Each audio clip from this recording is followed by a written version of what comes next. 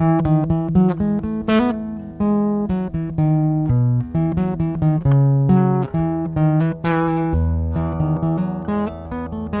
the morning, my friends. How are you today? Welcome back to our hometown podcast from a rapidly cooling Bemidji, Minnesota. Experts have spoken unanimously. This podcast is a terrible artificial sweetener. However, they also do agree that St. Mark's Podcast is an easy way to work in frequent consideration of God's Word into your life. If you like what you hear today, you can subscribe to the podcast on your phone and listen to us 4 times every week. You can also share it with a friend. If you look in the podcast description on the app that you're using right now, in every episode, there is a share link for you to email or text to one of your friends. I've tried to make the link to it obvious. Let me know if it isn't at john.kirk@stmarksbemidji.org. Share it because it's studying the Word of God. And faith in Jesus and His perfect life, death, and resurrection comes by hearing the Word. And salvation from death and an eternity in hell comes to us by faith in Jesus alone. Why would you not tell everyone? Lots of good things are happening at the church as fall kicks into high gear. Our Reformation services will be held on Sunday the 30th, and following the late service, we will have a German dish potluck. You don't have to bring anything, but your stomach if you're interested. Come as our guest. Later that same day, our moms group is organizing a trunk or treat in the church parking lot. So again, on October 30th at 2 p.m. and going on till 4, you can bring your critter to check out the colorful car decorations with or without a costume and get a bag full of cavities. If you're interested in any of these events, they're being held at the same place we have church every Sunday at 8 and 10:30 a.m. at 2220 Ann Street in Bemidji, Minnesota. I'm eager to start today's devotional, so just move those stacks of car and driver off the chair and onto the garage floor. Have a seat while we listen to what today's devotion has in store for us.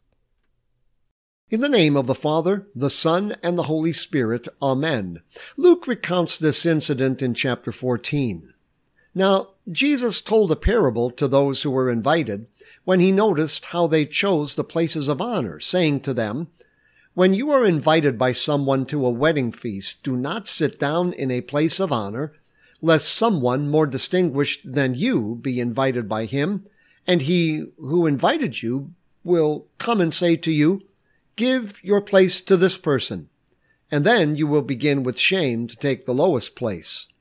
But when you are invited, go and sit in the lowest place, so that when your host comes, he may say to you, 'Friend, move up higher.'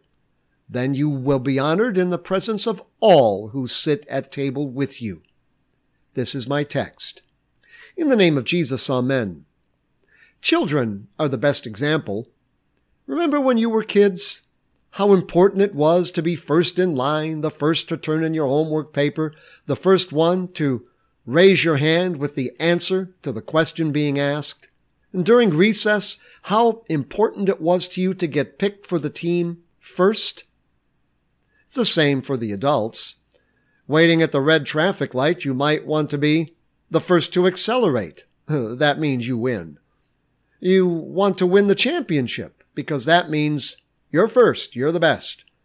And you might still want to be first just because you have been taught all your life that being first means you're the best. The Pharisees used their being first as their red badge of courage, that they were better obeyers and followers of the Word of God than anyone else. Shaking each other's hands, patting each other on the back, inviting each other to dinner, with each knowing his proper place among the ranking of the others. And as to inviting the outcast to the dinner, such as the infirm, the sinners, or the man with the dropsy, all that served to set them even more before everyone else. How especially godly they were in everything. Jesus said something quite different. He said the Son of Man came not to be served, but to serve, and to give his life as a ransom for many. And through St. Paul, God teaches us that we were called to freedom. Only do not use your freedom as an opportunity for the flesh, but through love serve one another.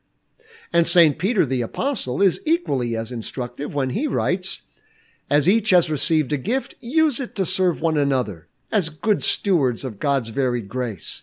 Whoever speaks, as one who speaks oracles of God. Whoever serves, as one who serves by the strength that God supplies, in order that in everything God may be glorified through Jesus Christ. To him be glory and dominion forever and ever. Amen. My brothers, show no partiality as you hold the faith in our Lord Jesus Christ, the Lord of glory. For if a man wearing a gold ring and fine clothing comes into your assembly, and a poor man in shabby clothing also comes in, and if you pay attention to the one who wears the fine clothing and say, "You sit in a good place," while you say to the poor man, "You stand over there," or "Sit down at my feet," have you not then made distinctions among yourselves and become judges with evil thoughts? Listen, my beloved brothers, has not God chosen those who are poor in the world to be rich in faith and heirs of the kingdom, which he has promised to those who love him?